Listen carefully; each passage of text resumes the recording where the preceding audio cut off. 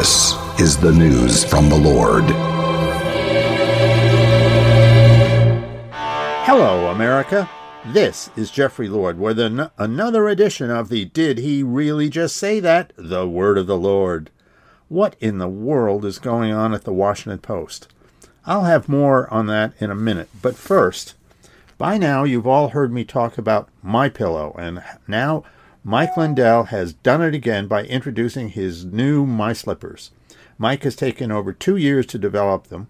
They're designed to wear indoor and outdoors all day long, and I do. They're made with MyPillow foam and impact gel to help prevent fatigue. They're made with quality leather suede. And for a limited time, Mike is offering 40% off his new My Slippers. The My Slippers are so comfortable that you will want to get some for the whole family. So go to mypillow.com and click on the radio listener square and use promo code Jeff. You will also get deep discounts on all MyPillow products, including those fabulous Giza Dream bed sheets, the MyPillow mattress topper, and MyPillow towel sets. Or call 800-606-1043 and use promo code Jeff. Now, a recent Washington Post editorial was headlined, Kevin McCarthy's Downward Spiral. Then ex-Bush 43 speechwriter turned Post columnist Michael Gerson, of all people, wrote an op-ed titled, Kevin McCarthy Emerges as a Demagogue in His Own Right. Well now. The editorial focused on McCarthy's warning to 35 social media companies not to release the private records of various Republican House members that have been targeted by the January 6th committee, and which the January 6th committee is requesting. McCarthy warned that the Republican majority will not forget if these companies do this. The Post goes on to say this, quote, Mr. McCarthy should be defending Congress's prerogative to investigate, not trying to curb it with threats and bullying. His fevered reaction can only prompt questions about what he and members of the House GOP caucus seek to hide, unquote. Ex-speechwriter Mr. Gerson, meanwhile, said that McCarthy's actions represent a, quote, obstruction of a congressional inquiry, unquote, which is, quote, probably a violation of House ethics rules and maybe even a violation of federal law, unquote. He added, quote, McCarthy wants to show his chest hair and spitting skills in a party where toxic masculinity has become the dominant political philosophy, unquote. Oh, how I remember when George W. Bush was accused of toxic masculinity. But that's another topic.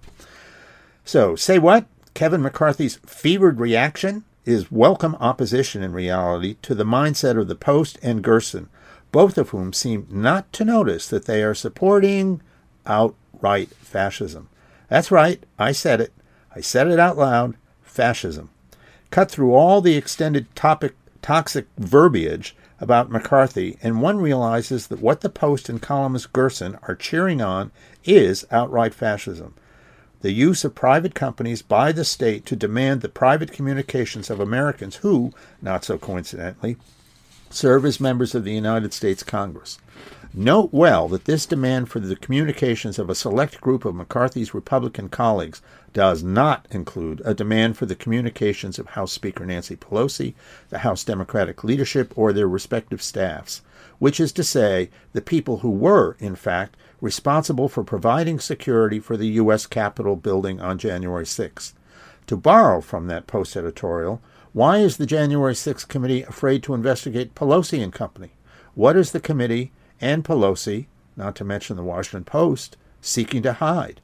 The Post hilariously claims that McCarthy is using, quote, threats and bullying, unquote, to curb a congressional investigation. In fact, it is Nancy Pelosi, repeatedly aided and abetted by the Post, who went out of her way to veto in bully style the appointment to the January 6th committee of Republican Representatives Jim Jordan of Ohio and Jim Banks of Indiana, precisely because she feared a truly independent investigation and what it would reveal about her own conduct in the days leading up to January 6th. Recall from history these words from Italy's infamous fascist dictator Benito Mussolini, quote, fascism should rightly be called corporatism, as it is the merger of corporate and government power, unquote. What the Post and Gerson are demanding and defending is precisely, quote, the merger of corporate and government power, unquote, as lovingly described by the fascist Mussolini.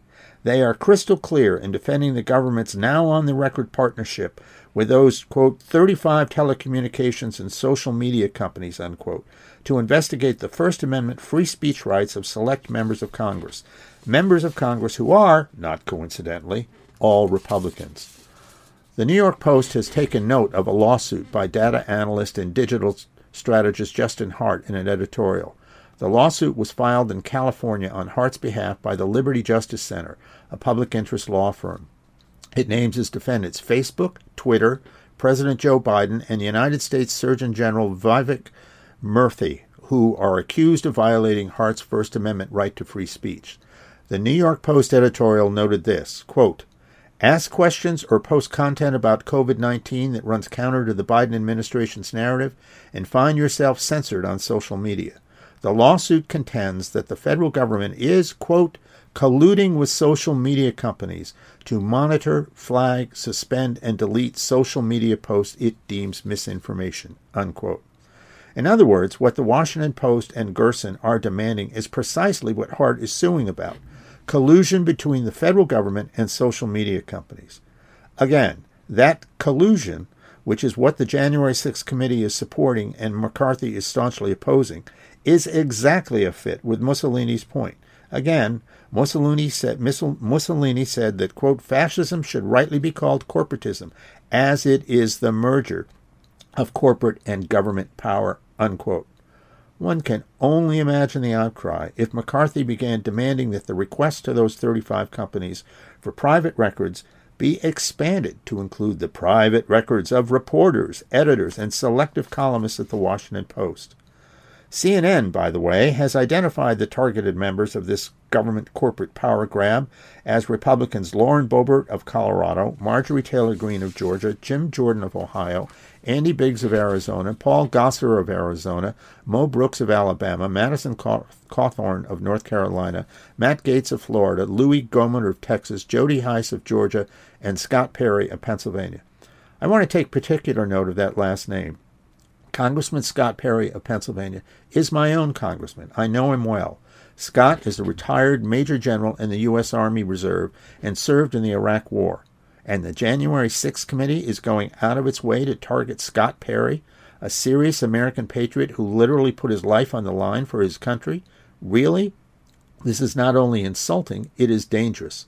Indiana Republican Jim Banks got it exactly right when he said this in a letter to January 6th committee chair Representative Benny Thompson, quote, rifling through the call logs of your colleagues would depart from more than 230 years of congressional oversight. This type of authoritarian undertaking has no place in the House of Representatives, and the information you seek has no conceivable legislative purpose, unquote. Banks got it exactly right. And Republican Representative Jim Jordan of Ohio, who was on the same targeted list with Congressman Perry, hinted at exactly the way to deal with this dangerous nonsense.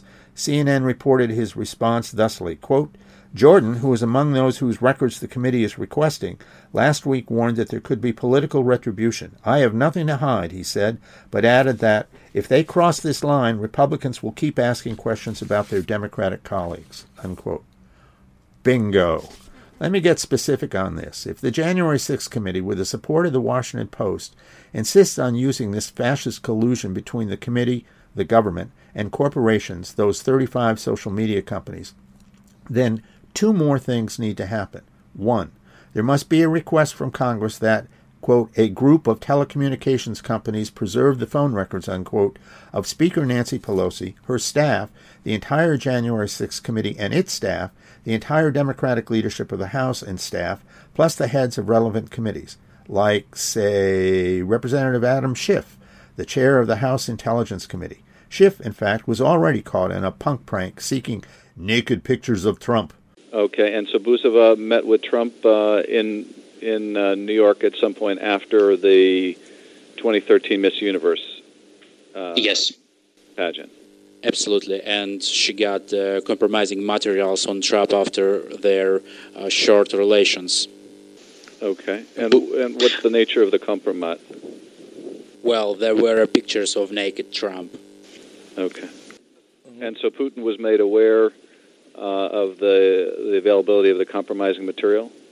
Yes, of course. Buzova shared those materials with Sobchak, and Sobchak shares those materials with Putin because she's a goddaughter of Putin, and Putin decided to press on Trump.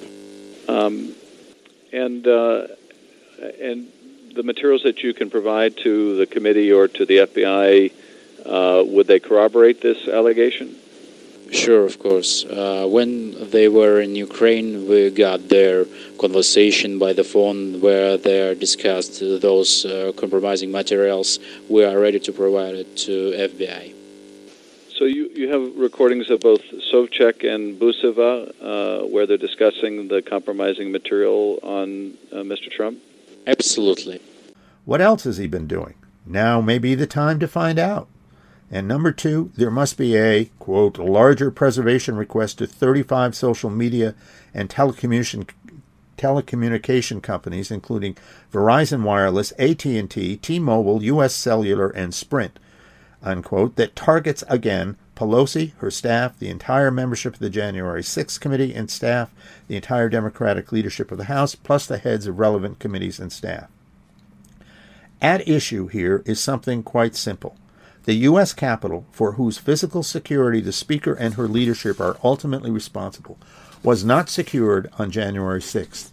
House Republican Conference Chair Elise Stefanik has tweeted out, correctly I might add, this, quote, Speaker of the House clearly bears responsibility for not securing the U.S. Capitol on January 6th, but the drooling media, Washington Post, is too petrified to ask, unquote, she added. Quote, the American people deserve to know the truth, that Nancy Pelosi bears responsibility as Speaker of the House for the tragedy that occurred on January 6th, unquote. Stefanik has revealed that the Capitol Police specifically had made clear their concerns about security ahead of January 6th. She adds, quote, rather than providing them with the support and resources they needed and they deserved, she prioritized her partisan political optics over their safety, unquote, Stefanik said. House GOP leader McCarthy is also on the record on saying this, saying that nearly a month before January 6th, way back there in December of 2020, the leadership knew there was a problem, he says. Exactly. So where is the Post investigation of Pelosi? What I hear from the Post on this is nothing but crickets. So I'll close with this answer to the Washington Post and Mr. Gerson. Your demand for government collusion with those 35 social media companies is a call for outright fascism, and the very fact that you are condemning House Minority Leader Kevin McCarthy for opposing fascism says everything the rest of us need to know. What the Washington Post is doing is shameful, and most importantly of all, it is dangerous. This is Jeffrey Lord. Stop by my website, thejeffreylord.com, and join me again for the next episode of the Word of the Lord podcast. See you then.